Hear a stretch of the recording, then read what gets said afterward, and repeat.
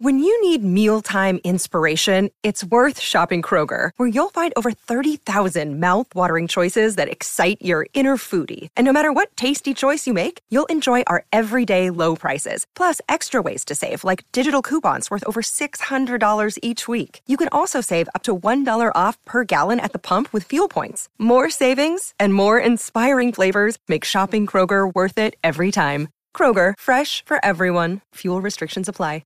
Another day is here, and you're ready for it. What to wear? Check. Breakfast, lunch, and dinner? Check. Planning for what's next and how to save for it? That's where Bank of America can help. For your financial to-dos, Bank of America has experts ready to help get you closer to your goals. Get started at one of our local financial centers or 24/7 in our mobile banking app. Find a location near you at bankofamerica.com/talktous. What would you like the power to do? Mobile banking requires downloading the app and is only available for select devices. Message and data rates may apply. Bank of America N.A., member FDIC.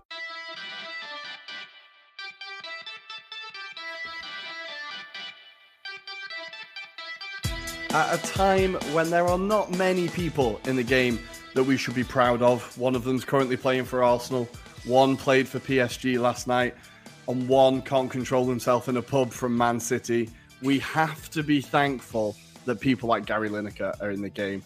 All the noise this week has been absolutely incredibly stupid. But thankfully, Gary Lineker has stuck to his guns. And we just want to say, thank you, Gary. People like you, we need people to keep talking. And of course, as always, fuck the Tories. Welcome to the Anglo-Italian pod. As always, my name is Rory. And if I haven't scared everyone off already, I'm joined by my very good friend, Adam. And yes, Rory, we've definitely scared off the conservative element of our fan base. I'm pretty sure if they haven't already done so already. But Rory, how have you been, mate?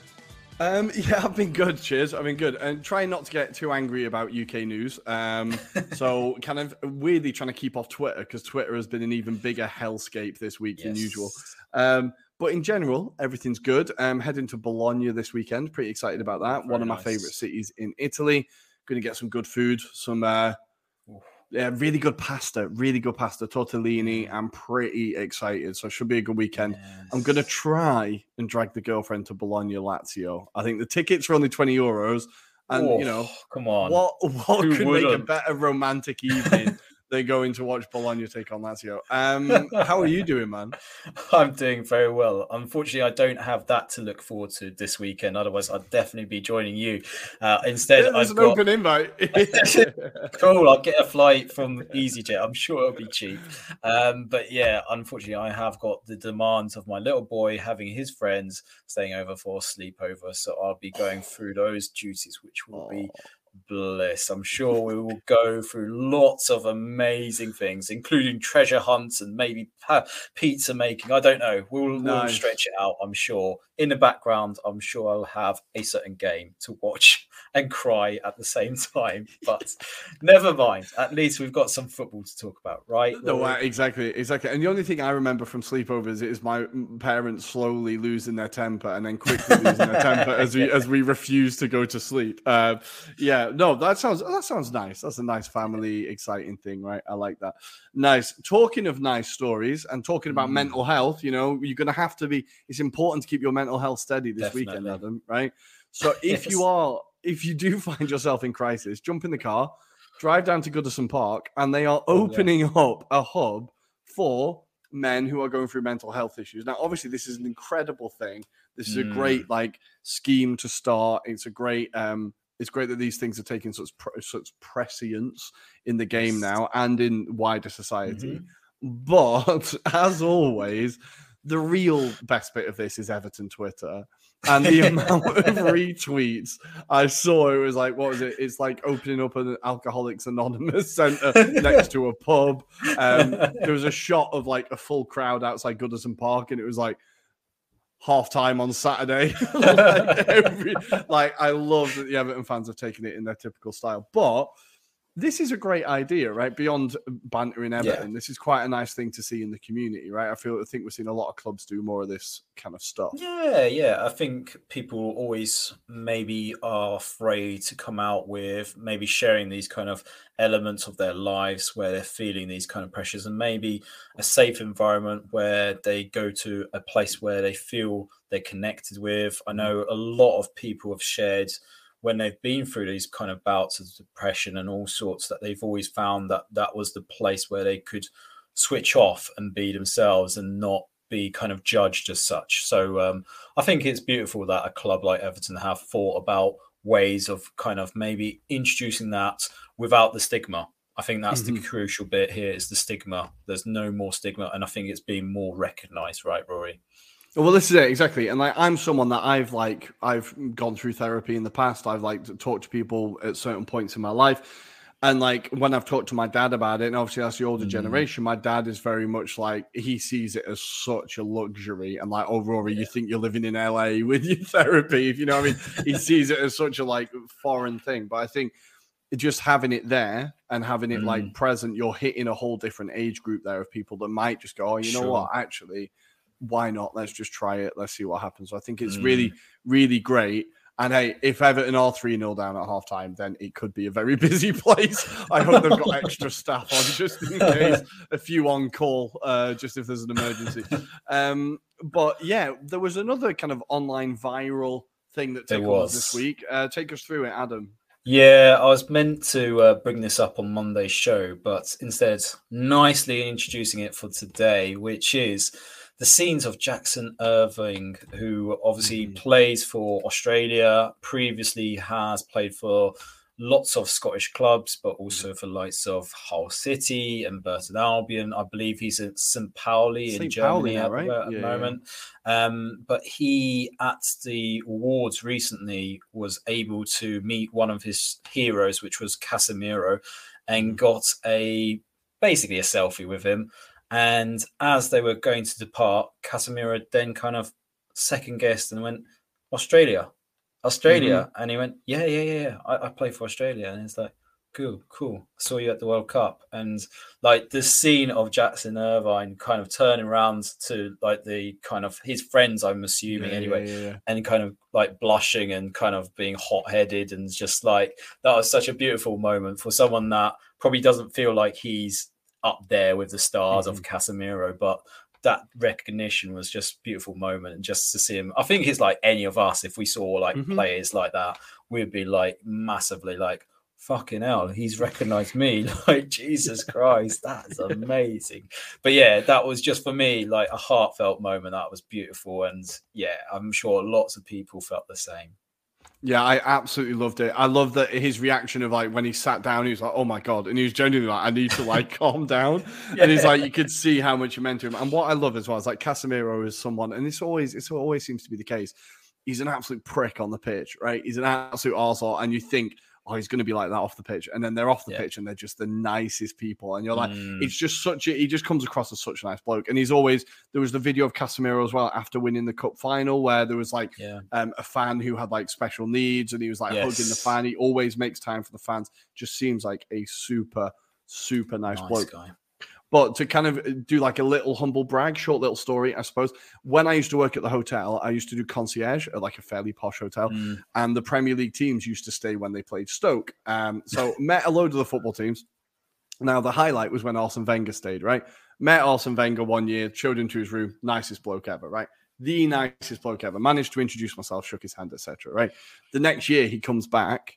He walks into the hotel and he was like, oh, hello, Rory. And I nearly passed out. I honestly nearly passed out. It was insane. And I showed him to his room again. We talked. And then as he shut the door, I was just what the hell was Jackson Irvine just then. It was just sweating. It was honestly incredible. And I was it says a lot about Arsene Wenger as well. But I was what a man. One of the greatest moments of my life. I'm not afraid to say it. Incredible. That is amazing. Unbelievable. But enough about me. We need to talk about, we've got Champions League action. We've got Europa League action currently happening. We can talk early kickoffs and we can keep you up to date with the late kickoffs. I did watch Arsenal. Slightly disappointing. And of course, after that, we are going to take you through a weekend preview with all Serie A and Premier League action. We will see you on the other side. And here we are. It is time for the Champions League review, and there is only one place to start, despite it being one of the worst games that any human has ever witnessed. We are going to start in North London as Spurs go out with the whimperest of whimpers. And now I watched PSG Bayern, to be honest, and we'll get onto that as well. But I did. Yes. I was lucky enough, because I think the kickoff in this game was delayed. I was lucky enough to catch the last 10 minutes of this, which was absolutely delicious, as Tottenham were unable to do anything of any level, apart from a Harry Kane header late on, well saved by Manyan. But what I did do was really enjoy the autopsy afterwards. I really enjoyed it, as we had Rio Ferdinand, Glenn Hoddle, and Peter Crouch all yet again talking about how, what do you think Harry Kane thinks of this? How do you think Harry Kane's feeling? You think we'd have figured it out by now, what he thinks of it. It's happened so many times. It was the same chat over again. I enjoy it more each time it happens. But we need to talk about the game before we talk about the state of Spurs. Now, over these two legs, you can't argue that Milan deserved to go through, right? By far the better team. Yeah. Had the better chances. Were professional. We'll talk about their performances as well. But for Spurs, where do you start? To not have a single, they had one shot on target at home in that game, I think, which was the late Harry Kane header. Yeah, basically. They had very few shots at the San Siro. What happened? What are we seeing here? I think it's kind of materialized over the last few games. It's not just this kind of Champions League match, but what you're clearly seeing is a manager that doesn't really care. He's if he did care, he would be changing a lot more and putting a lot more urgency into this game for sure. I feel like at the moment they are a bit lost. They don't know. They didn't seem anyway. They had a plan as such. No. And when you get to that point and you're really struggling, you need certain players to take the ball by the scruff of the neck and try and create something. I didn't see that. And it was only like Richarlison coming on that maybe kind of tried to get some urgency. But again, he's someone that slated Conte after the match. He's clearly gone into detail, which isn't pretty. And his experience kind of tells you all you need to know about the debacle that is Spurs. Unfortunately, they feel like they're going backwards again. Obviously, there's talk about Maurizio Pochettino coming back. But there's also a quote from Harry Kane about Spurs this season. So just to read it out, top 4 finish is not enough. Where we are at a club, we should be winning trophies. That's always the aim. The top 4 being our only target is a consequence of not playing as well as we want to play. I think that kind of summarizes it really nicely. The word there, the key word there is want to play. It's quite an interesting, it's clearly it's not the style of football that team wants to play. They're not enjoying the football. It's just not working, is it? But I also think for a player like Richarlison to come out and say, this season is shit. And he said something about, I was in a good moment and then the manager dropped me. Mate, you haven't scored. You have not scored. You've got 2 goals in the group stage of the Champions League, and you've not scored in the Premier League since. You have not been in a good moment. I think, obviously, we can talk about Conte, and we will talk about Conte, but there is also a thing of the players are not putting a shift in, regardless of whether you like the football you're playing or not. What you should be doing in the last minute of a European knockout game, when you're only 1-0 behind, is throw in the kitchen sink at it. Regardless of what the manager tells you or not, you should be pumping balls into that box, running, urgency. You should be trying. And what we saw there was players just shuffling about. Yeah, now, I know they were down to 10 men because guess what? Romero's a great centre-back, but everybody warned them. The guy is a loose cannon. He was the same in Serie A. He got sent off a lot, right? And so I know that they're down to 10 men, but they bought that frigging idiot. And every big game, all he does is he makes stupid decisions like that. Like, so I know that they couldn't. But if you've got nothing to lose, you're literally going out, just throw everything at it. And what I saw was Milan just able to manage the game beyond that set piece.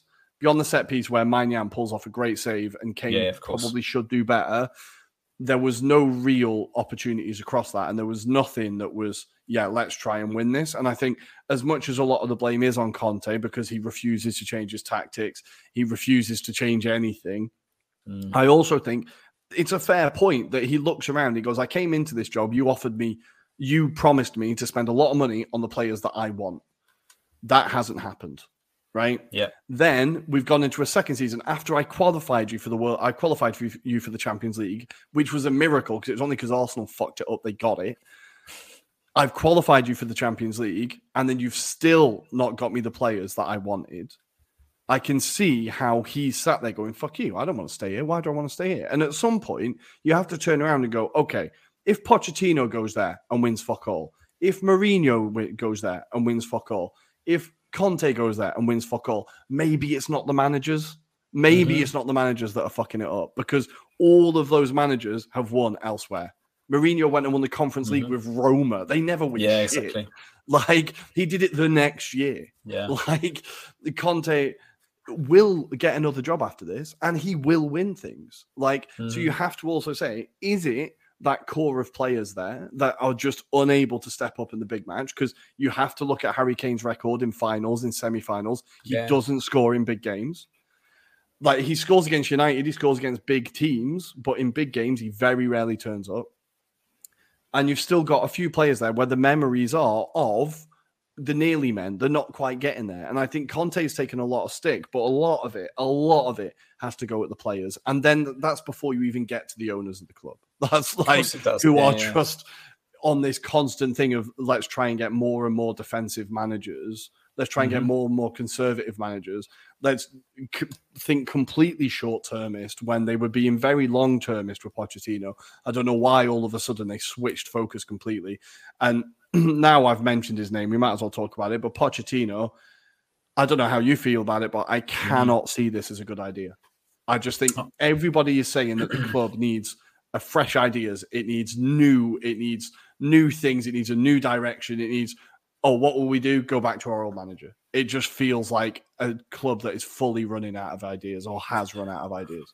Yeah, I mean, look, I see it as a positive move because I think he fits what they want to achieve, which is be quite stringent in terms of the budget side of things, but they do expect a certain style of football. Now, the question will be is where do you draw the line and say you want that to turn into trophies, etc.? I think what Levy's learned is since sacking Pochettino, it hasn't gone his way. He's clearly tried to back what he perceives as people that could drive success for the club. But again, he didn't really trust Mourinho. Brought in Nuno Gomez, who was like the 8th or 10th favourite for the job at the time. It wasn't the favoured position. And I forgot he was even there. Yeah, exactly. You forget about that interim period, don't you? And then you've got Antonio Conte, came in with a lot of hype. He's on 15 million a season. That in itself is a huge lump. His agent's incredible. His agent is absolutely the amount of wigs that you can buy with that. I mean, yeah. But without going too much, I do feel like he will bring back a certain buyback to the club in terms of buying some rapport with the fans. The fans definitely crave him, what they did under him. And if you think about what he got out of the type of players like your Ben Davies, your Eric Dyers, they got performances that were probably out of their world at some times. They shouldn't be at that level, but he could manage to just squeeze enough out of them. And I think they're probably craving that. But you're right. I think that's not necessarily the all of, because there's a lot more that needs to be done at that club. And I think what I said a few weeks ago was that whole core needs to be shipped out. You need to move on. Unfortunately, football clubs do not keep on being stale for a period of time. They've got to move on. They've got to reinvent themselves. And unfortunately, the way Spurs are going, they're going to go further down the table at this moment in time. They're lucky that they are so high as they are at the moment. They're just clinching on to that kind of 4th, 5th place at this moment in time. I cannot see them being there the way they continue. So you think about how much more money they have to reinvest into that squad. This is, they're going to have to shift a lot of players from very high wages. Don't forget that, because a lot of those players, if Pochettino doesn't like them, they'll be out of the door. But who's going to take those wages on? This is the issue that Arsenal had when we were trying desperately to get rid of Cedric and Mustafi and Kolasinac. We just had to pay them all to leave the club because nobody's taking them off your hands. And I think Pochettino, if he comes back, it could be a success. But you're now dealing with an Eric Dyer who's 6 years older. You're dealing with a Ben Davies who's 6 years older. You're dealing with a Harry Kane who has been the most patient man on the planet and is now fucking running out of time. Yeah. And is just sick to death of it. You're dealing with a Son who now maybe if Pochettino comes back in, his whole demeanor changes and he becomes the player that he was. But I think the season he's had, and maybe even, last season he did incredibly well, didn't he? But this season has just completely seems to have killed off anything that he had. I think it would be, I just think for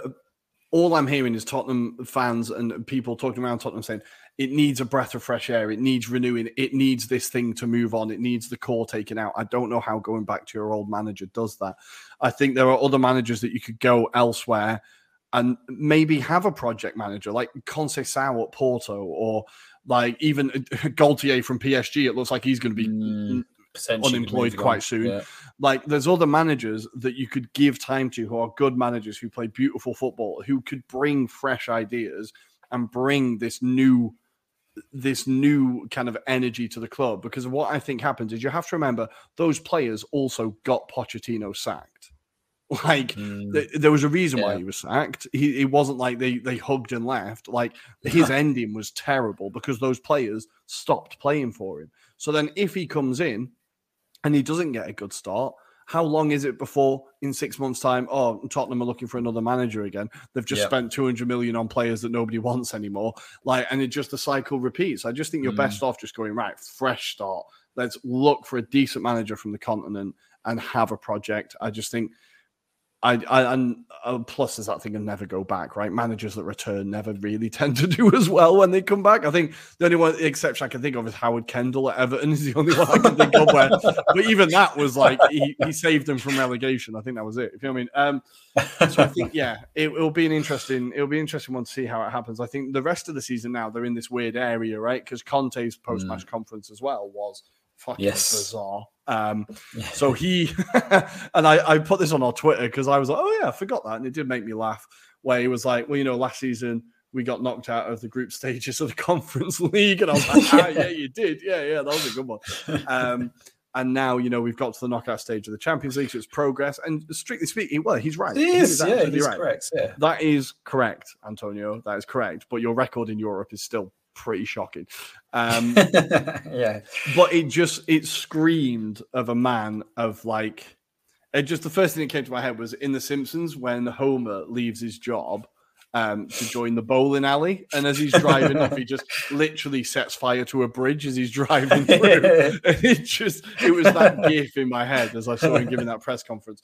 I was like, it does feel like the energy in that the training ground is going to be weird now because, the club want him gone, the players want him gone, he wants him gone. What happens now? If I'm Daniel Levy, I get rid of him. I just, give it Ryan Mason till the end of the season. Well, I'm sure there's other people you could bring it into the fray, like Sam Allardyce. That would be a good laugh for just like that few games, right? That one, please. Yeah. Yes. But otherwise, they could go Thomas Tuchel till the end of the season. I mean, he's doing nothing at the moment. Or do they, they've got to do something. But right now, you might as well just go, everyone wants a break. Everyone clearly wants a break. The players don't want to be there. They don't want Conte to be there. Conte doesn't want to be there. He wants to be back in Italy, sunning it up. And look, that would be a clean break for everyone. But do they have the money to reinvest into this team again? That's the thing. They spent money under Mourinho. They spent money under Conte. I don't think they can go again. Exactly. Something's got to pay. Someone's got to pay that back. So I don't think this is going to be a quick fix. And like I alluded to a few weeks ago, they might have to just go, let's just give the kids a chance. Let's just give them a clean shot. Just see what they can do. I appreciate that's probably not what Tottenham fans want to hear because they've got that array of talent that could be sitting on the bench. But if you're telling me who gives more heart, I'd probably say the kids at least give a damn, right? They want to prove themselves something at this club. So there's so many questions. They were saying on BT Sport that apparently there's not really anyone in the academy that they're particularly excited about. Like Oliver Skipp is the one who's come in and he's fine. He's a Premier League standard player. I don't think he's ever stood out really. But they were saying that there's no one really that they're looking and going, okay, this guy can come in. It's kind of their squad is their squad at this point. I also think Tuchel, like Tottenham, you can hire a manager who hasn't been at Chelsea, right? You're aware of that, right? You can. There are other managers available. Your last 3 of your last 4, if you got Tuchel, would be ex-Chelsea managers. I think look, it's an interesting one. It'll be funny to see it will be very funny to see how the season ends because I think what is not good for Tottenham is that Brighton have got those 3 games in hand and Liverpool are seemingly back. So I think Tottenham are genuinely in trouble now. But a lot of change needed down at the Armitage Shanks Arena. We will see how it goes. Next up in the Champions League, moving on from that lot, let's talk PSG Bayern. At what point do we have to accept that Choupo-Moting might actually be pretty decent? Yeah, I mean, that's certainly a topic that we should be discussing, but also the fact that PSG do the annual thing of doing, this is what you could have won on Bullseye, because that's what happens with PSG.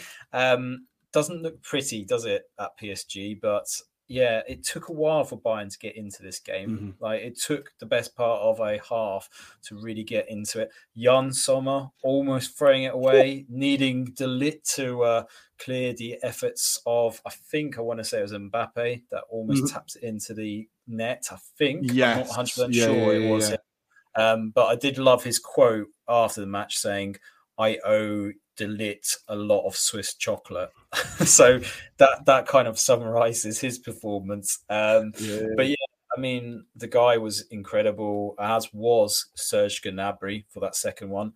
I don't know about you, but it was quite funny. There was a meme of showing Donnarumma with his gloves clenched into his head, and then they showed a half of Milan where they're celebrating going through to the next round and people laughing at Donnarumma for making the wrong choice again, basically choosing to go to PSG to obviously what he thought at the time was to extend his future prospects. But clearly on this showing, Aurori, PSG, I don't think are ever going to win the Champions League. I don't think they've had a better chance since Tuchel to ever really stand a chance of winning this. But I also wanted to ask you, what do you think of Bayern's chances? Because you look at that team and you think Mane's back in there as well. So he could be a really handy player alongside the likes of Sane, Gnabry. Oh my God, they look incredible. And this after the turmoil of their season. They haven't been doing it very well domestically. And this is the bit where Nagelsmann is clinching on to because he needs to prove his worth. He needs to win more than just the Bundesliga. Obviously, this would go very well. And I was just interested for your thoughts. Do you think they stand their chance of being now kind of tipped to be favourites to go on to maybe the final at least? Whenever I see Bayern in the Champions League, I'm like, they're going to win it. Whenever I watch them, I'm just like, these are my favourites because they are just always so impressive. I found that PSG, we'll talk about them, but that is a very good team they've got there. They're not having the greatest season under Gaultier. It's kind of weird as these two teams from a one-team league, that are kind of having a title challenge for once. And I feel like maybe that is kind of distracting things. But Bayern seemed to not be distracted, made light work of it, really. PSG very rarely threatened. As you said, Jan Sommer came up with 1 or 2 pretty big saves. I just enjoyed seeing Jan Sommer. I don't watch a lot of Bundesliga, so I only ever see him at the World Cups and Euros. I'm like, bloody hell, this guy's good. It was great to see him at Bayern. I was like, yes, unbelievable saves. Love that. I think when you go through the team, as you said there, you've got De Ligt, who looks like I thought he got an absolute battering at Juve for no reason. I thought he was a very solid defender. He had a few lapses, but he's a young defender. That's what happens. I thought he looked incredibly solid this game. And you go into midfield, you got Kimmich, who just is one of the best midfielders on the planet, but people don't talk about it. He is incredible. You've got Musiala, who you have to remind yourself is 18. Yeah, pushing on to 19 now. It's only this week I heard Bellingham's going to turn 20 in the summer. I was like, Jesus Christ, we've still got at least, maybe 15 years worth of Bellingham still to play, potentially. Incredible. So you got Musiala, and then you've got Sane, Mane, Gnabry coming off the bench. You got and then you've got Muller up front, and who is another player that time doesn't seem to affect him. He's still just as good as ever, still gets the job done. His post-match interview was amazing as well. He just seems, if I could pick a footballer to go for a beer with, he'd be like top 5. I think, honestly, I would love to go for a beer with him. He seems like such a legend. And then you've got Choupo-Moting, who's now scored in his last 3 games. He seems every time we do Champions League preview or review, we're kind of making the same joke about Choupo-Moting scoring. And I'm like, oh no, wait, at this point he is actually scoring quite a lot. Maybe that Stoke spell doesn't define we're just waiting for Muller to go, Chupagolski? Like Goalting? Yeah. We will see. Hopefully. But it's another one. Muller gets the second goal as well, right? And I think PSG I thought their defense was terrible. I thought that Danilo and Mendes were both absolutely shocking. I thought they had zero composure at all. Every time Bayern did come at them, they just folded. And I think Bayern Munich's second half especially, they just kicked on and were just pressing. And PSG just didn't know how to deal with it. It is quite funny that Donnarumma has refused, has just made the worst mistake. But I think what this really is there's a very good message for football here, that just because a country owns a club doesn't mean you can win the Champions League. Yeah. Because Man City have still not yet done it, and PSG will not be doing it for another year. I think I saw a great point made by Adam Crafton, I think it was. Paris is one of the biggest hotbeds in the world for football talent, right? Every good French footballer you can think of, 90% of them have come from one estate in Paris, right? Yeah. It is incredible. If the owners of that club just decided to invest in the local talent and bring through Parisian players, it would be a much more effective sports washing project, for one, because people would actually like it. People would be like, oh my God, they're developing, they're invested in the area. They say they're bringing kids from horrible backgrounds and giving them a future and blah, blah, whatever. It would be a much better sports washing project, and arguably it'd be better footballing project. Yes. And I think it's a really good point, because what they're doing is just throwing money at random people. And I thought in the past, I've said, okay, it looks like they're being a bit more sensible under Gaultier now, right? They've gone and bought a left back. They've gone and bought the players that will do the dirty work. It's still not working. And some of those players I saw yesterday, it just still felt like Messi was playing in the MLS. He was just surrounded by players that weren't quite as good as him. And I don't know how you feel about that squad or that what I've just said. Do you agree, or I don't know? I agree with your philosophy about the youth element. For years they've got good players coming through. And Nkunku is another example. He came from PSG nonetheless. And he went to, obviously, RB Leipzig because they saw what a talent he was. And they've just grabbed him, played him in the team. Shock horror, he actually performs. He does really well. So this is a problem. They've got a handful of talents, even in the youth academy, that could do a job for them right now. But yeah, there is just generally, the problem is they're trying to build this all-star 11, but they're not, because they are relying on the likes of Verratti. They are relying on the likes of Messi, Mbappe to pull off these performances. And I suppose on a week where Neymar declares himself out injured for the rest of the season, around the annual event that is Neymar's sister's birthday, kind of the irony. It's like clockwork. It just works every time. He just has these kind of voodoo doctors or whatever they are, just putting pins into a makeshift Neymar, But yeah, I mean, this is the thing. I do despair. I think they just don't get what they need to do as a project, because they've tried all sorts of different crazy things, haven't they? They've got Leonardo, for example, being the director of football, and he pissed off like loads of money up the wall.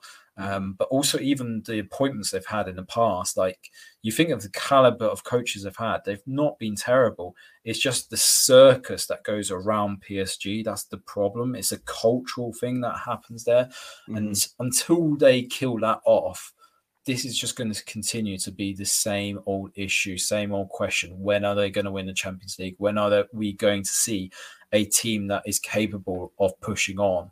Because all they'll be known for is that team that dominated League On for years until the Qataris decided to pull their money back. Yeah, basically, that's all that's going to happen, right? Yeah, and I saw an incredible stat. Galtier is the first manager for PSG to not reach a quarter-final in any competition since 2005. Yeah. And that manager then was, now you might recognize the name, Vahid Halilhodžić. And he is the manager who was sacked by Morocco because he refused to play their star players because he fell out with everybody. So that was the last time that PSG didn't qualify for a quarterfinal in any competition. Now, Galtier is a manager that I was and still am incredibly excited about. I think maybe it's a bit of the Potters here, that maybe the job was a step too far too quickly. His Lille side were incredible. Obviously, they won the league. He's a very exciting manager. He is very good at building squads. I just think, as you said, something about the culture at this club just prevents these things from happening. And what I think, if they are going to do this culture change, what they need to do is actually stick with him. And we'll see in the next couple of weeks whether they are kind of looking for this project manager or whether they're just going to stay the same. I think it will be interesting to see. I think it does also hinge on him winning the league this year, which is not going to be easy. But final word on Bayern, just very, very ruthless, aren't they? I think any team that comes up against them, you're not going to feel particularly confident, right? I think so. And that's based on just that performance, because I wasn't necessarily convinced about them in the previous rounds. And also just their league form hasn't been brilliant. But like I stressed out to you as we analysed this game, Mane's come back. I think they have obviously missed him in the part that he was injured, for example. And I think he's going to be the interesting element when it comes to those latter parts of those games where they need it to turn it on. I think his pace alone frightens defenses. You don't want to be up against him, really. So, like you said, there's a lot of quality in that squad. It's just maybe at the back, perhaps, that could be the area to be exposed by, and especially with Jan Sommer kind of coming out whenever he wants at the moment. So let's wait and see, though. But yeah, definitely good shout for being tips to reach at least the final, in my eyes anyway. Nice. Now, guys, we like to do things differently on this show, and we're a little bit forgetful. We forgot to talk about Milan. We got so carried away slagging up by Spurs that we actually forgot to talk about Milan, and they were. So we're going to bring this back. We could edit it, but we're not going to bother. We'll do that sound effect. And then go... There we go. And we're in. We forgot about Milan. They were incredible over two legs. I think that was a very, very professional performance, especially away. Now, they didn't really push the boat out. They managed to catch Spurs on the break a few times, but Fikayo Tomori, who's had a bit of a difficult season, was absolutely imperious, I'm going to say, last night. What did you think about Milan last night and over the two legs? I think the best meme I saw was a brick wall. That kind of describes how Milan were. But I think also we talked about Mike Maignan and how he's, I suppose, the focal point for that Milan squad, because not only is he commanding and he just grabs things out of the air, I think what he does is very clever. He gets them on the move. So there's a particular moment in the first half where he grabs the ball that's floated into the air and quickly kicks it out for a counter-attack. Now, they wouldn't have got that with Tatarusanu in the first leg, for example. But I think that's the difference with Mike Maignan. He helps them, and he showed that last season. That's one of the reasons why they did so well and won the Scudetto last season, was because not only were they kind of reassured at the back, but they had that presence. And I think that makes a huge dynamic in terms of the way Pioli and that midfield plays. But also, like you say, so Tomori had an incredible game. I think there was a lot of maybe critical reviews of him this season, especially off the back of that Fiorentina defeat as well, where he bundled over Gonzalez for the penalty, for example. And you're thinking, Jesus, you don't want that kind of form going into a really crucial game. And he has been known for going missing when it comes to English teams. I mean, if you remember, he got sent off against Chelsea. And there's been instances in the past where he hasn't really necessarily shown his worth. But it was great from my point of view to kind of show you he is a classic centre-back that can do a job for England potentially. He's so good. He can still do a hell of a job. And I was thinking to myself, who's an informed centre-back for England? There isn't many out there. Maybe Not Lewis really. Dunk on current form, but apart from that, there isn't many out there. So, I mean, you have to look at that. But Malik Thiaw, who we've been talking about for a number of weeks, what a bargain he's turning out to be. I mean, it's an incredible player. I mean, he completely owns Kane at times when they were in their one-to-ones. And then you've got Kalulu. I think the funny thing was there was something I saw on Twitter, which was the combined cost of those three, and it was under £10 million. It was just like absolutely insane. Absolutely insane. Yeah. It's incredible how they've built that squad, and seeing Maldini kind of dancing on the Tottenham pitch. I was like, yes, I am all about this. But I thought Tomori was really composed on the ball. There was a moment when like he had the striker kind of pressuring him and he just managed to like feint, send the striker the wrong way, buy himself some space, pass the ball out. I thought he was incredible. Sorry, I also want to say Sandro Tonali was absolutely balling out at the end. He was incredible. I just saw him dancing through the Tottenham midfield, like just little flicks and tricks and buying himself space. Thought he was unbelievable. I love Tonali as a player, and I just love watching him. I absolutely love watching him. I think on his day, he's incredible, and I think he had a very, very good performance last night. And Milan just showed those like levels and just a kind of almost a quiet confidence of just like, we'll be fine. We'll be fine. Definitely. Because you know that Spurs have got Kane and they've got Son and they've got Richarlison, and these players can catch you on the break. But they just stood there and were like, right, get past us. And they just dealt with the game so well. I thought it was really impressive. And very good management from Pioli. Very good management. And just one point as well, I want to kind of put out there. Nicky Bandini made a really good point where they said, before the match, it was expected for Milan to actually perform at this game against Tottenham. But she kind of just looked back at it and went, actually, this is probably the first time Milan have been in the Champions League with an assured squad. And a lot of those players haven't been necessarily playing at that level. Like there's a handful of players like your Giroud, probably Ibrahimovic, Kiers. But apart from that, a lot of those players haven't regularly played in the Champions League. So this was basically a first outing for a lot of those players to be playing at this kind of level and at this stage of the Champions League. For them to get a result is massive, and it kind of reassures you that actually there's a quality core that's playing for this Milan squad. I know we've slated them a few times this season on the pod regarding Serie A and their performances, but actually when you've got them all fit together, they are a colossal side that can really do things. They just need to build on those one or two bits. And I just want to quickly ask you about Leao's performance, because I felt on times he looks like he was going to do something, and then it's at that very last minute he fails to deliver as well. Again, it seems to be a confidence thing, but also, is he even asked to be there? Because it feels like half the time he doesn't really want to be there. What do you think? I was thinking about this, and I thought we've got Liao from not last year, but the year before. Yeah, it just feels like he's gone back a little bit. Because I remember, and me and Tommy argued about this a lot for a long time. I said, I don't think Liao is that good. I said, I don't think he's that good. I don't see it, because I was wrong, but it's because I saw him once against Lazio at the San Siro and he was utter dog shit. And I was like, this guy, there's no way that guy can be good. So in my head, that was him forever. But obviously, he's a very good player. But I think what my point is at that point, he was incredibly inconsistent and he was very frustrating. And he was someone who would go past three players, but then completely spoon his cross, or would hold on to the ball too long and not release it. And like, I just think we're seeing that again. We're just seeing him go back to that. And what we need is, what he needs is purely needs as well to sit down and coach him and get him back to where he was last year. Because don't forget, he's still the Serie A MVP until they announced this year's. So I think it's just old layout, and we need to get back to new layout. I don't know if that makes sense, but we need that basically. I thought it was a really, really frustrating performance from him. But there you go, Milan. We've given you your flowers. You were incredible. You were into the quarterfinals. It's where Milan should be, really. Champions League quarterfinals. They should be getting further, but it's good to see them slowly getting back to where they belong.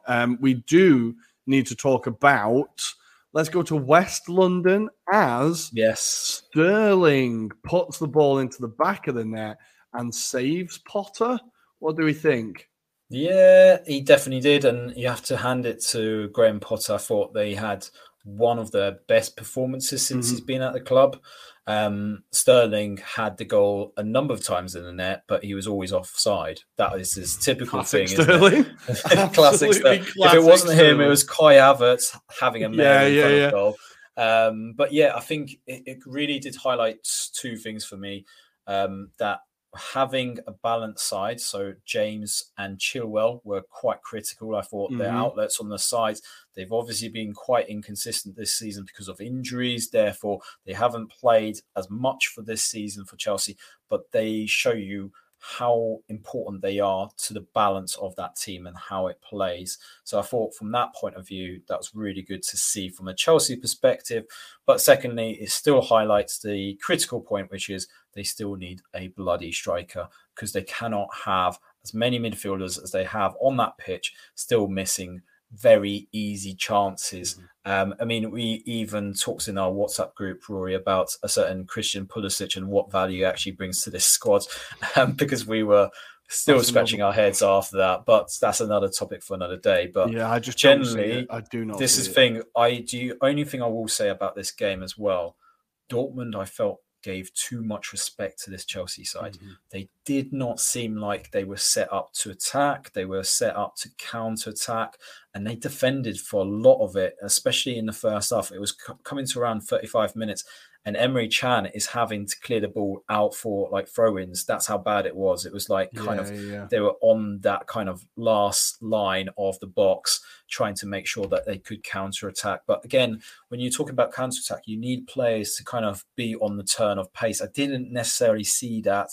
I didn't feel like this was a really good Dortmund side that we saw in the first leg.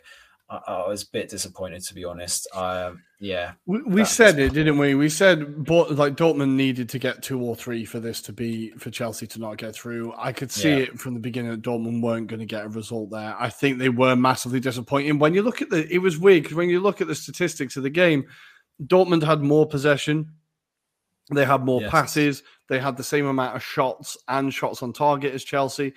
Like everything is pretty much like if you looked at this, you would go, "Oh, it was an even game," but it really didn't feel like that. No. Like Chelsea was so much like Dortmund. It was just sterile possession. It was just, and Chelsea had the system. They played the game. They knew exactly what they were going to do, and they were able to finish their chances. And I think this is what we talked about Potter at Brighton and the fact that it was like the XG gods were against them. Yeah, of course, it's something that we're seeing at Chelsea as well. But they did manage to get the ball in the back of the net, and I think Raheem Sterling has still been one of Chelsea's best players this year.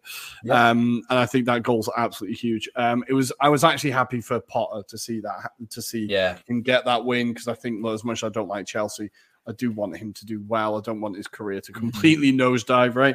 But Chelsea get through. Dortmund, just absolutely classic Dortmund. Just classic Dortmund.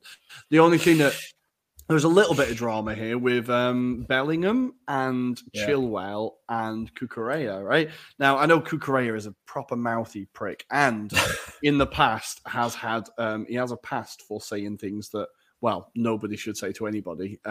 Just Google Cucurella, and when he was at Getafe, was it? He got into a lot of trouble by what he said to an opposition player. But Bellingham, now I know there's a lot of like, it's kind of weird. If it was another player, maybe you'd just be like, oh, it's fight, he really cares. But I saw a lot of people talking about it like it was a discipline problem. How did you see it? I just saw it as someone who in what seemed like a close game, was disappointed that his team hadn't turned up. Yeah, I think so. I think you could see that frustration, especially I think there was that last chance where he heads it and it goes way over the bar and he kind of slams his hands against this side of the pitch. And it's just like, I think you got to remember, and this is what we sometimes forget, is how young he is.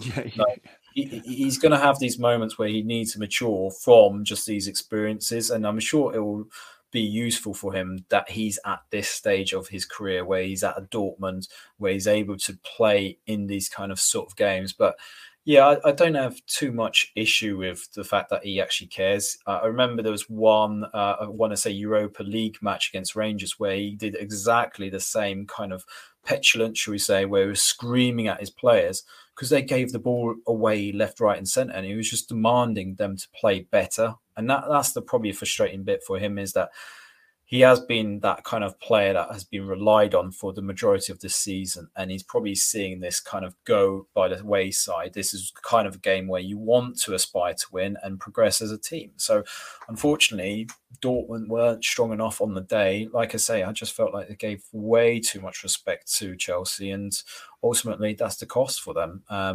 And I don't know about you, I don't see how they get back into this kind of fray, because I don't necessarily feel like maybe confident of their chances next season. I can't see them really maybe emulating where they've been so far this season. So I don't know. We'll wait and see. But yeah, I think there's going to be a lot of question marks about his future as well, because I believe he'll give an indication by the end of this month.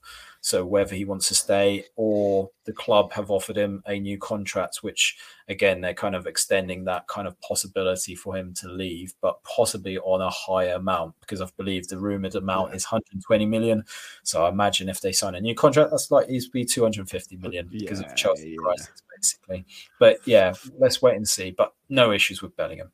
No, and I think, just as you said, disappointing performance from everyone. I just saw a bit of discourse on Twitter, as always, where I was not quite happy with it, so I wanted to kind of talk about it. It's just, as you said, a young lad who's lost a game. It's not that deep.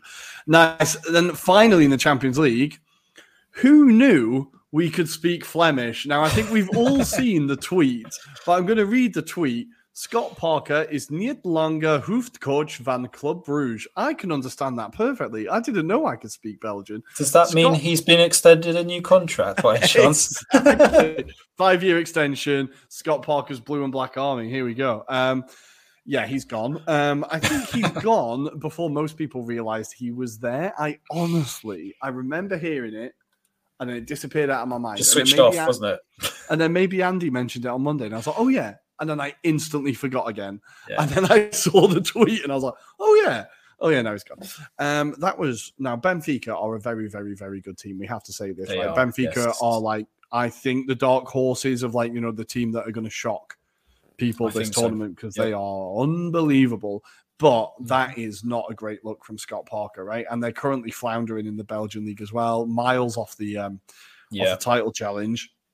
It was a weird move, right? What did you think of this move? It's an odd one. It was very strange because obviously it was under the previous manager, Carl Hofkins, who obviously got them to perform to this level, which is incredible in itself to get to this stage for a Belgian club as well, because I can't remember the last, maybe Anderlecht was probably the last. Yeah, I want to say early 2000s. Maybe as well. But yeah, apart from that, there's not been a Belgium side being able to progress to this stage of the Champions League for a long time. And I think what's more disappointing from their point of view is they performed much better in those rounds than they did in this particular round. Because at least in the previous rounds, it was a case of they gave it a shot, they gave it a game. They had the best defense. Don't forget, they didn't concede a goal for the first 5 games, I think it was, in the group stage. But this is what I mean. That was so incredible, because they kind of gave a game to every team, even though they weren't maybe anticipating to be the favourites in those games. But it gave it a game. Whereas on this occasion, it just seemed so limp and just not really organised at the back, and just the kind of fouls they were giving away, even for one of them, I think it was after 3-0, and the guy is diving into the box on the Benfica player, and you're just like, what are you doing? Like, with the exception of Mayer's performance for that goal, where it just seemed to be incredible, like the way he shot it into that roof of the corner. And then maybe you could shout out Buchanan, the Canadian, who we do like from his World Cup appearances as well. With that exception, you kind of look at that squad and go, that was really disappointing. And I think a few of their players will be lucky if they, I don't know, if they'll probably stay there, to be honest. I think there'll be only a handful that will be picked potentially in the summer to go elsewhere. But again, I just feel they got the whole appointment all wrong. Scott Parker never came with any particular pedigree, apart from maybe you could argue that he got Bournemouth and Fulham up from the Championship to the Premier League. And even then, I think a lot of those fans of those clubs have kind of reminisced and said, actually, it was a good thing we got rid of Scott Parker. He's starting to have a bit of a reputation of that. Like, he's done all right, but he's not anything special. And I do wonder if, like I speculated on our group, next move you'll see him is that League One club, someone like an Ipswich Town, probably. That's where we're going to see him next. That's the problem. Quite possibly. Sorry, Scott, it wasn't to be. But for Benfica, very quickly, Gonçalo Ramos gets 2, a player that is not going to be in Portugal much longer, I imagine. Probably not. And a lot of players stood out. Silva, Grimaldo, this squad is kind of full of talent. I think it's going to be a really, they're going to cause a lot of teams a lot of problems. I think it'll be interesting to see how far they can get. Hopefully they get a kind draw in the next round and we can see them get through. I could even see them, if they do play a bigger side, I think they'll give them a game. I think the other credit we have to give is Roger Schmidt, the coach there. Obviously, I think he was grabbed and people weren't anticipating him to maybe perform as well as they have. If you look at their league form, they've been incredible as well. They went through an unbeaten run for about over 20 games, it was at one point. Wow. So they are doing some really good performances in the league as well as the Champions League. And like you say, Rafa Silva is another player that everyone should be a bit worried about. They've also got a very interesting centre-back that's obviously forming the partnership with Otamendi. And I've forgotten his name now, but he was someone that I think we should keep an eye out going forward. Silva is his name, but I'll get his full name. Antonio Silva, 19 years old. Keep an eye out on that kid. He looks like the real deal as well. Nice. Well, all the Premier League teams are buying from Portugal at the minute. Like, all the best players seem to be coming from Portugal. Arsenal have just drawn with Sporting Lisbon. They are a bloody good team as well. Yes, they are. There's a lot of good players in that league. But speaking of which, we do need to very quickly go on to the Cool Kids Club and talk about the Europa League. I'm going to do it super quickly because I am aware of time. Arsenal drew 2-2 with Sporting Lisbon. No, Sporting Club de Portugal. Sorry, don't want to make anybody angry. That was a really disappointing game. We juggled a lot. So Kivior gets his first start. Yes. Okay. Not as now, great the as first goal. Now, since apparently I've been on Arsenal Twitter, obviously, and apparently on the video you can hear Matt Turner shout "mine," and that's why he ducks. And then Saliba heads it, and then the Inacio heads it in. So it looks like Kivior ducks out of the way of the ball. Not a great look, but apparently Matt Turner shouted for it, didn't come for it, and then they headed it in. So I think Kivior didn't have a great game in general. It was a little bit shaky. I think it was too many people changed. It was too much change. I think we could have. I know we've got a big game against Fulham away at the weekend, but I think there was just a few too many changes. It just stilted our performances a bit. But we did manage to, after they went 2-1 up, Sporting were incredible on the break. Just super quick, super ruthless.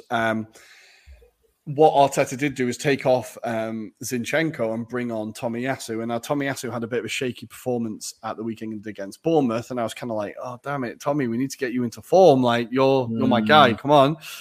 Well, this is when you need him because defensively, he is so solid. And when a team is catching you on the break, honestly, since the second he came on, Sporting just didn't get out of their own half. It was just he was cutting everything out. And we started to see a little bit of attacking intent from Tommy as well. There's a beautiful moment where he nutmegged one of their fullbacks twice and then whipped it in. And I was like, whoa, where's this come from? So it was good to see that. Reece Nelson getting another start, that was nice. Mm-hmm. I do have to say, though, for both Arsenal goals, I think there was a foul in the build-up to the first goal, in the build-up to the corner, and the second goal, Xhaka just spams it into their midfielder who deflects it and it goes in. So it was very, very fortunate, but we did dominate the game. So I think it was probably fair, but both goals were very fortunate. Right. Elsewhere, in the Europa League, Roma 2. Again, who are they playing at? The team Real Sociedad, which is a good result. Very good result. So goals by El Shaarawy and Kungbula, who I've never heard of, but yes, it's going to be interesting because that's a really strong result, especially at home. They needed to get that result at home because it goes into the return leg, and we will see how that goes into that part. Because also, Real Sociedad have been kind of one of the outsiders in the La Liga. They've been doing quite well there as well, basically developing this kind of philosophy for a number of seasons as well. Mm-hmm. So, good result for Mourinho. That is a tough place to go, Sociedad. That stadium, the atmosphere is going to be fire. So I think Roma, it's good that they got those 2 goals because that's not going to be a simple one. Elsewhere in the early kickoffs, Maggie Thatcher is going to be fuming because the Unions were striking as it was 3-3. An 89th minute equaliser from Sven Michel for Union Berlin gets the point. What a game. Union Berlin had 20 shots, 8 on target. Union Saint-Gilloise, I've been informed is how you say it, had 7 shots and 4.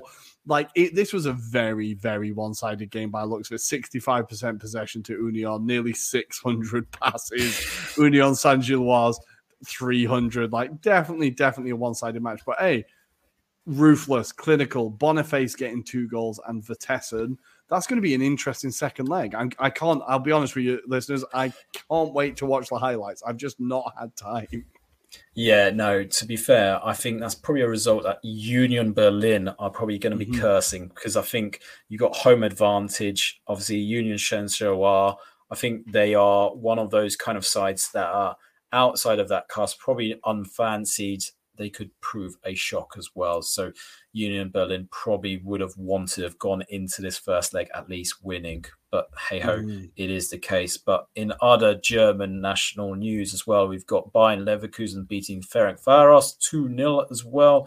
So that's a good result given that they have to go to that cesspit that is Hungary and they can be a bit vitriol as well. They can be a bit of a nasty environment there as well. But yeah, we've also had a few kind of games coming to the end, Rory. So Juventus look like they've done their traditional thing of winning by 1-0 against SC Freiburg. That's not necessarily a bad result for SC Freiburg because they could be good at home, to be fair. So I don't think that's necessarily a good result for Juventus. Andy's going to be purring, Rory, 4-1 win against Real Betis. When they equalised, I got my hopes up, didn't I? But Weghorst scored. Jesus Christ. He scored. That says it all, unfortunately. In the other 2 games, Sevilla winning 2-0 against Fenerbahce. Lamela on the score sheet there. And it's just come through as confirmed. Shakhtar Donetsk 1, Feyenoord 1. We have got goals from Ratliski and Baludi. Baludi scored in the 88th minute for Feyenoord. So obviously Shakhtar Donetsk so close to winning that first leg. So yes, so close. Interesting first legs. Even quicker, the even cooler kids club. We've got to do Conference League super quickly. Lazio lost to friggin' AZ Alkmaar at home. The fucking idiots. They go and beat Napoli, top of the table, 1-0 away, and then they lose to AZ Alkmaar. All the Lazio fans I've seen on Twitter have just been like, how can we be that shit after beating Napoli? Apparently, they were woeful. They took the lead in the 18th minute through Pedro, Lazio and then just threw it all away. Such a Lazio thing to happen. Anderlecht drew 1-1 with Villarreal. That's a nice little result there. Nice beat Sheriff 1-0. Who scored? Was it Ramsey? No, it was Amraoui scored for Nice. And West Ham getting a 2-0 win over AEK Larnaca. Michael Antonio getting both of the goals. Maybe a bit of confidence for the Hammers. We can hope. And the other games are just coming towards the end now. Ghent 1, Istanbul Başakşehir 1. Stefano Akaka, I forgot about that guy. He scored for Başakşehir. Wow. Udinese and Roma legend. Kicked around in Serie A for a long time, that guy. Basel, Slovan Bratislava 2-2. Don't know any of those scorers. Fiorentina have beaten 10-man. Oh, well, kind of 10-man. 1-0 against Sivasspor. Max Gradel, do you remember him? Sent off in the 94th minute. Wow. My guy, Antonin Barak, getting the goal in the 69th minute. And finally, Adam, Lech Poznan 2-0 up against Djurgården. How can they make a proper run at this? Can they make a run at it? I'd love them to, just for the benefit of Polish football, because we've been craving a team to go at least to the latter stages of a European championship or competition. Goals for Milic and Machwanevsky as well. Very good results. Let's hope they can do it, because Djurgårdens aren't normally a safe side. I think they're a side that you have to be worried about, but it seems on the balance of play, though, Lech Poznan did dominate this game. So, could be promising signs for the next round. Definitely, Rory. And I do have to say, for Lech Poznan, a cool little fact I did learn when I went to watch them, their nickname, now you'd have to tell me what it is in Polish, but their nickname in Polish is the Railwaymen, which is the same nickname as Crew Alexandra. So when I was there, I was like, oh, it's another Railwaymen. I liked it. What is it in Polish? I'll put you on the spot now. Rakownika, but it's basically... Yeah, because that place, Poznan, is mainly like a central point for a lot, as like Crew, lots of railways lines go through Poznan, in particular to Germany, etc. That's one of my favorite cities. Poznan is honestly one I absolutely love. Poznan. I still got friends there. Still need to go and visit. But enough about me again. We need to move on, and we are going to go for our weekend preview. Listeners, I need to take a quick lie down, a little sip of water, and we will be back with Premier League and Serie A preview. It's a big weekend. Hi, I'm Phil Brown, and you're listening to the Anglo-Italian podcast. And here we are. We are back, and it is time to preview the Premier League and Serie A. Now, starting in the Premier League, it all kicks off on Saturday. We're going to go European time, 1:30, as Bournemouth host Liverpool. Now, Liverpool fresh off a 7-0 win. 7-0. They are now coming up against the team that they beat 9-0. 9-0. I think a third of Liverpool's goals this season have come against Bournemouth and United. Incredible. Adam, do you think this is going to be another score fest for Liverpool? It certainly looks like it when you look at the history. Last time was a 3-0 and a 4-0 win for Liverpool. Not looking great when you consider the form that Liverpool are in, the confidence after that Man United result as well. They'll obviously want to make sure that they win this handsomely ahead of their Champions League match against Real Madrid. Unfortunately, I don't see how Gary O'Neill or Bournemouth can get themselves into a better position, especially after that defeat to Arsenal as well, where they almost had a game plan, it seems, but it went by the wayside. Yeah, that's a loss that would feel like a double loss, if you know what I mean. You're so close to getting something, it's just snatched at the end. Unlucky. The 3 o'clock kickoffs or 4 o'clock kickoffs in Europe on Saturday are Leeds taking on Brighton, the Ben White derby. That'll be an interesting one. I think Brighton, they're back in form, I think that could be a lot of trouble for Leeds, that one. We have Everton taking on Brentford. Now, will the Everton fans be queuing at halftime? What do you think? How do you see this game going? They could be, but then I think if I remember rightly, this game last season was quite end-to-end, to be fair. I think it was eventual winners for Brentford that time. Yes, it was 3-2, if you recall that game. It was just at a time when Brentford weren't particularly playing so well. They got this win, and it galvanised them for the rest of the season. I think Ivan Toney, he gets into your head as well. So I think the way that Brentford are playing, I think if I remember rightly, I think the second best team in Europe on form alone so far for this part of the season. So yes, they're doing really well under Thomas Franks. And yeah, I can only see potentially Brentford going away with the points. What about you, Rory? Yeah, I think I can see Brentford getting another one here. I think Everton will battle bravely, but ultimately be disappointed. I think actually what also Everton need to really keep an eye on the first half here, because I think it's a game that could get out of control if Everton start badly. Because I think if you let Brentford get ahead of steam up, they can run away with games. I think Everton need to be super solid first half and see if they can catch them second half if they keep it 0-0. Yeah. I think honestly, Everton, yeah, they're terrible, aren't they? Elsewhere, we have Leicester taking on Chelsea. Last time, this was a 2-1 win for Chelsea. Sterling getting both goals. We've been talking him up. Maybe he'll get another one this weekend. Leicester, bloody hell. It looked like they kind of turned a corner. They've now lost 4 in a row, including in the FA Cup. This is going to be another loss for Brendan, right? It does look like it. I was even looking at the head-to-heads, and it's all in favour of Chelsea at the moment. Even at, like, obviously the Walker Stadium, it does look like it's very much in favour of Chelsea.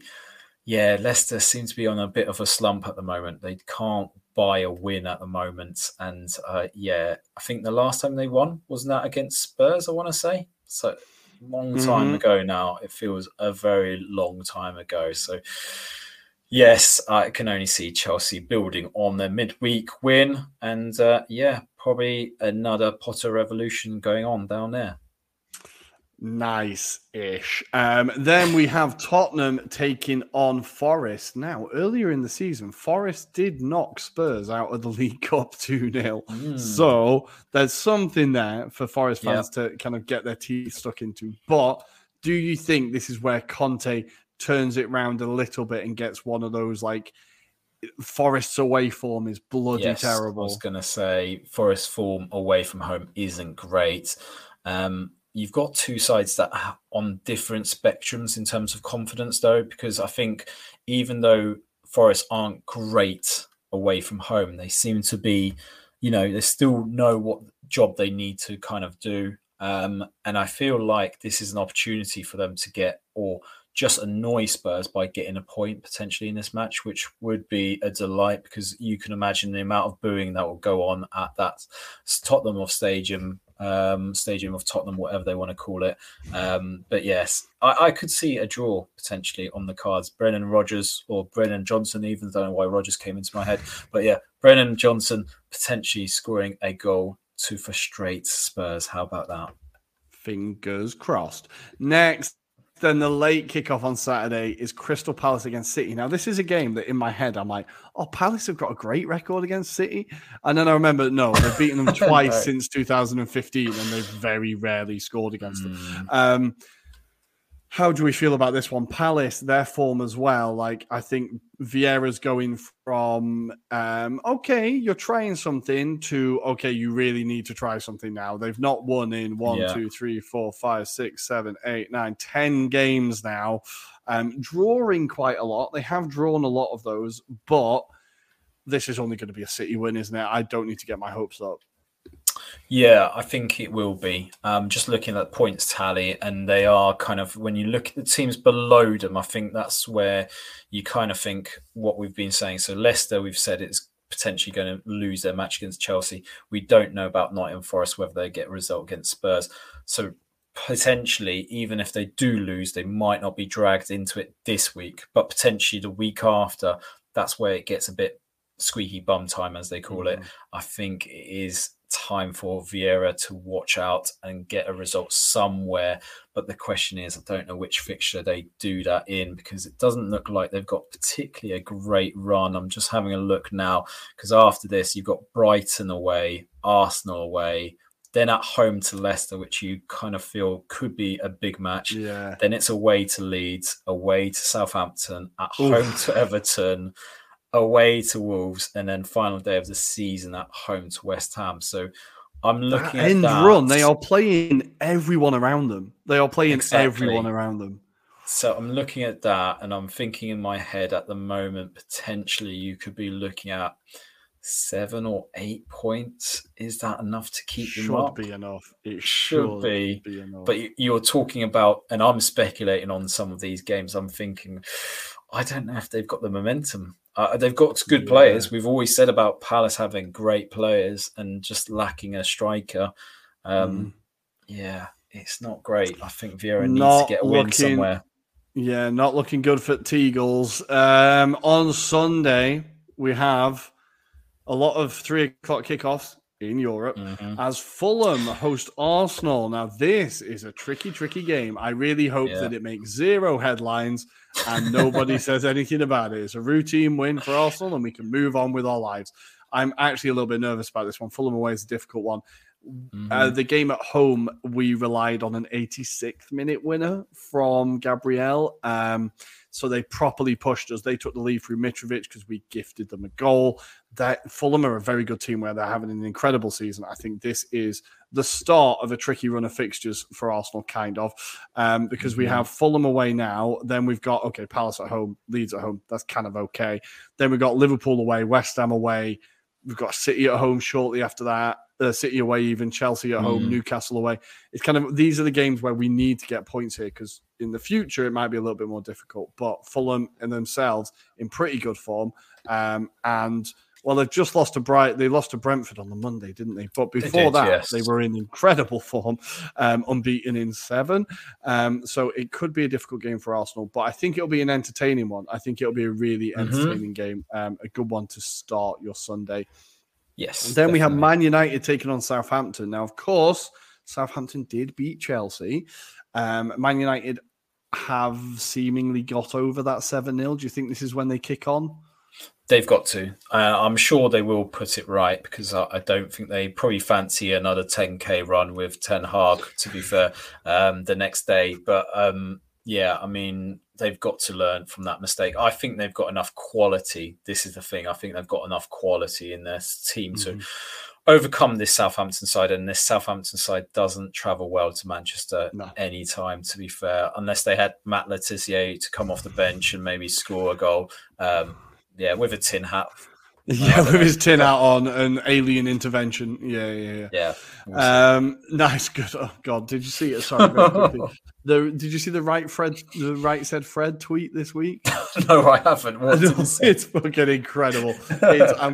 It's unbelievable. It's a picture of Matt Le Tissier surrounded by Gary Lineker heads, and it's like in a world of Gary Linekers, be Matt Le Tissier. Yeah, right said Fred of becoming really, really fucking mad as well. Nice. There we go.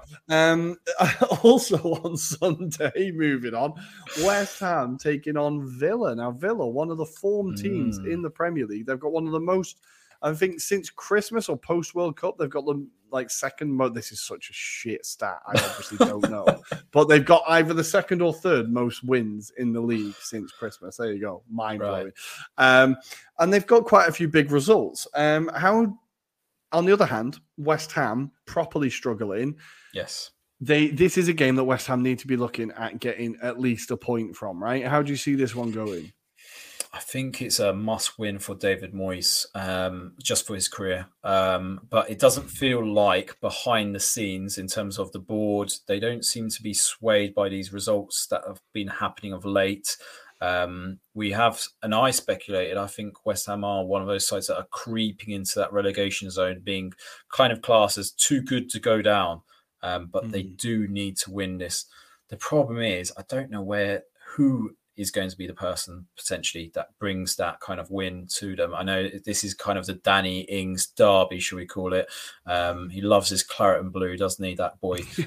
But this is the thing. I don't really know because they've been playing so poorly. I mean, you saw the last result against Brighton and you kind of think, well, if that's their kind of motivation at this moment in time, how are they going to play against a Unai Emery, Aston Villa, who have been really on form? And Ollie Watkins seems on a different planet. I think he looks much more comfortable with the layout and the way the team are playing. So I'm going to say Villa win this by at least 2 goals. Yeah, I tend Tom. to. Yeah, sorry, Tom. I tend to agree with you. Nice. And then finally on the Sunday, we have Newcastle taking on Wolves in the 5:30 kickoff.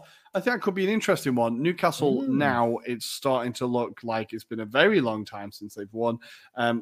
3 losses in a row, including the cup final, not one in 5 in total. Wolves, on the other hand, they're inconsistent, but they are getting wins. Obviously beating Spurs last weekend. Do you fancy Wolves to get something here? Yeah, definitely. Potentially a point here as a minimum, potentially. And that's strange saying that of Wolves, but I think Lopetegui has been building this side to be a bit more comfortable, a bit more attacking minded. I've seen the qualities in the last few weeks. Obviously, I think the main thing that you could maybe argue about Wolves is they don't have a natural striker at the moment who can score goals. The fact is, you've got Diego Costa that looks like he's basically a dustbin man, can't run like he used to. And then we've talked about Raul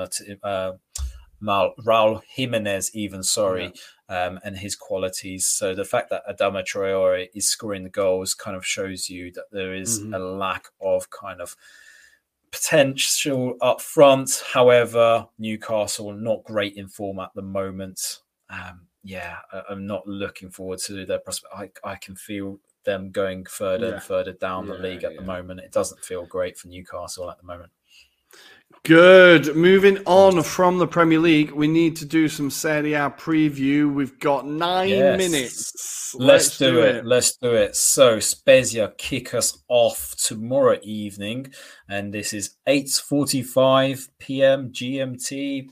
+1, I think. But yes, correct. We are celebrating. We are celebrating Inter's 115th anniversary of becoming a club. So well done, happy birthday to Inter. But more importantly, Rory, Spezia obviously need the points here to crave off that relegation form at the moment. Inter inconsistent in the league. They won against Lecce last week. Do we expect them to build on that, or do we expect them to lose this one? I think they're going to, as Inter always do, they're going to make hard work of it, but they'll probably win by 2 goals. I think it's going to be a dull first half. They'll kill it off in the second half, I think. Potentially. But let's see. Let's wait and see. We've then moved into Saturday's matches. So kickoff 3 p.m. here. So Empoli taking on Udinese. I think I fancy Empoli on this one. I don't know about you, because Udinese haven't been in particularly great form. Obviously, we talked about their credentials at the beginning of the season. It has certainly waned off of late. They have got a few decent draws in between, but apart from that, it doesn't look too fruitful there. So potentially a win there for Empoli. They've won one game post-World Cup. They've won one, and that was against Sampdoria. It's not like a lot of their players went to the World Cup either, so I don't know why that stump's happened. None of them were there. They beat Sampdoria in the 88th minute. That was their one win since the World Cup. So, Udinese have absolutely dropped off a cliff. Empoli equally in pretty terrible form. Their last win was over Inter, of course it was, on the 23rd of January in Milan. Jesus Christ. 2 teams not in great form. It might not be a classic, this one. Definitely not a classic, but I think the game of the weekend here is on Saturday, and it's 6 p.m. It is Napoli taking on Atalanta. And Rory, Atalanta need a win because they've been losing of late, but Napoli obviously lost recently against Lazio. They need a win just to make sure they can buy themselves a bit more of a gap on top of the other teams, perhaps. How do you see this game going?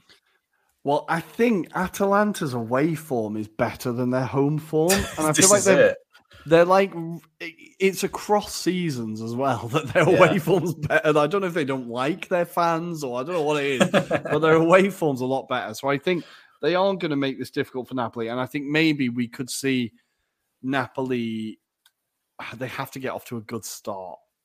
Because I think when they lost to Inter last time, they just went, right, shake it off, bang, go. Yeah. And they have to just do it again. But I think Atalanta are going to be a tricky, like that Lazio, then Atalanta, that's a rough run.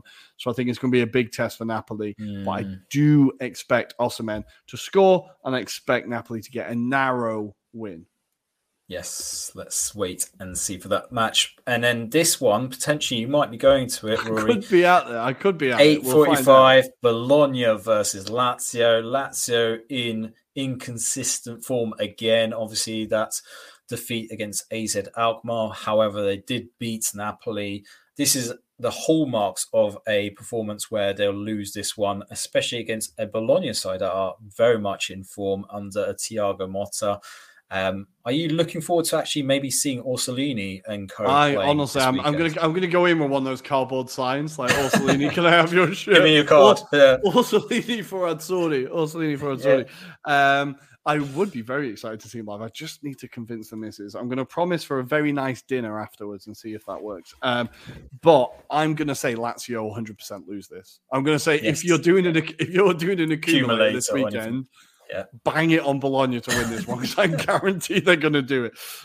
Shall we move on to the Sunday? Yes, move on, and I will be as quick as I can. So we start off at 12:30, Lecce versus Torino, and then we move into the 3 p.m. kickoff. So we've got Cremonese versus Fiorentina, Hellas Verona versus Monza, and then we've got the 6 p.m. kickoff, which is Roma versus Sassuolo, and then the big game on Sunday, which is the 8:45 kickoff. That is Juventus versus Sampdoria. Now, in bygone ages, Rory, that would be classed as a really good match to watch. Unfortunately, we have got a declining Sampdoria against an ever-declining Juventus side as well. And not declining quick enough. No, exactly. They won 1-0 against SC Freiburg. Do we expect them to basically build on that and win this match? I'm not going to sit and watch Juventus stroll to victory against Sampdoria. That's not how I want to spend a Sunday evening. I think this, like Sampdoria, I think are the worst team in the league. Yes. Like I know we said it, like we've kind of joked about Salernitana, but Sampdoria are so bad. They are so bad. I'm sorry, Stankovic. I'm still convinced you're a great man. You're a very good manager. It's just not the right club to be at the minute. And that squad, they are just so bad. So I think Juve are going to stroll to that one. I think a game where we could see a bit of an upset, maybe Roma against Sassuolo or Cremonese, Fiorentina, both those teams coming out of European action. I think there's a potential there for especially Sassuolo. I think they could cause problems for Roma, but Roma in that great home form, really good home form, not conceded a goal at home for a very long time, but I do think Sassuolo could kind of cause a real problem there. Lauriente has been unbelievable for them this season. And I think Cremonese, they won't win, but they will lead against Fiorentina for a bit. I think they will be in the lead.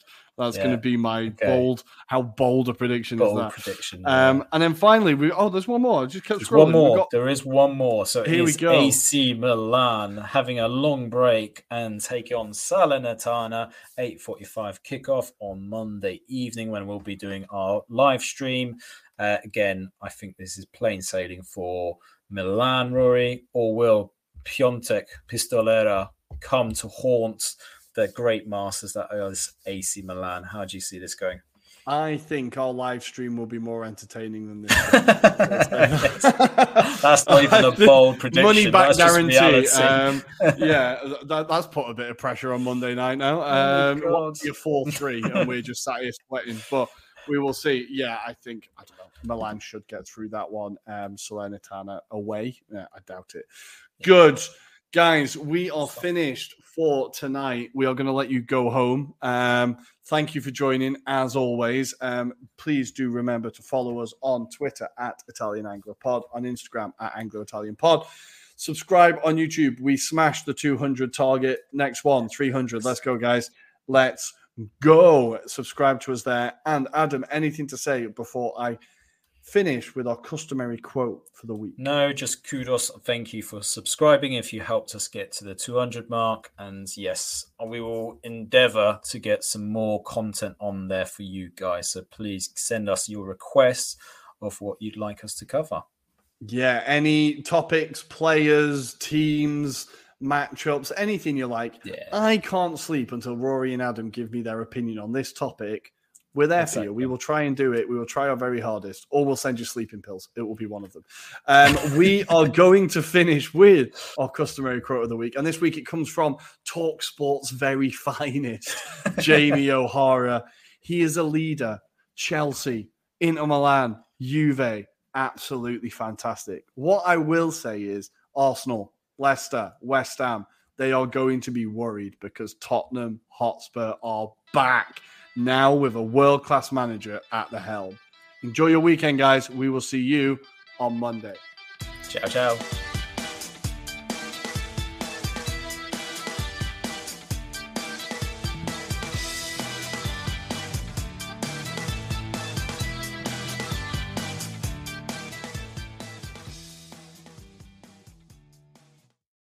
Sports Social Podcast Network.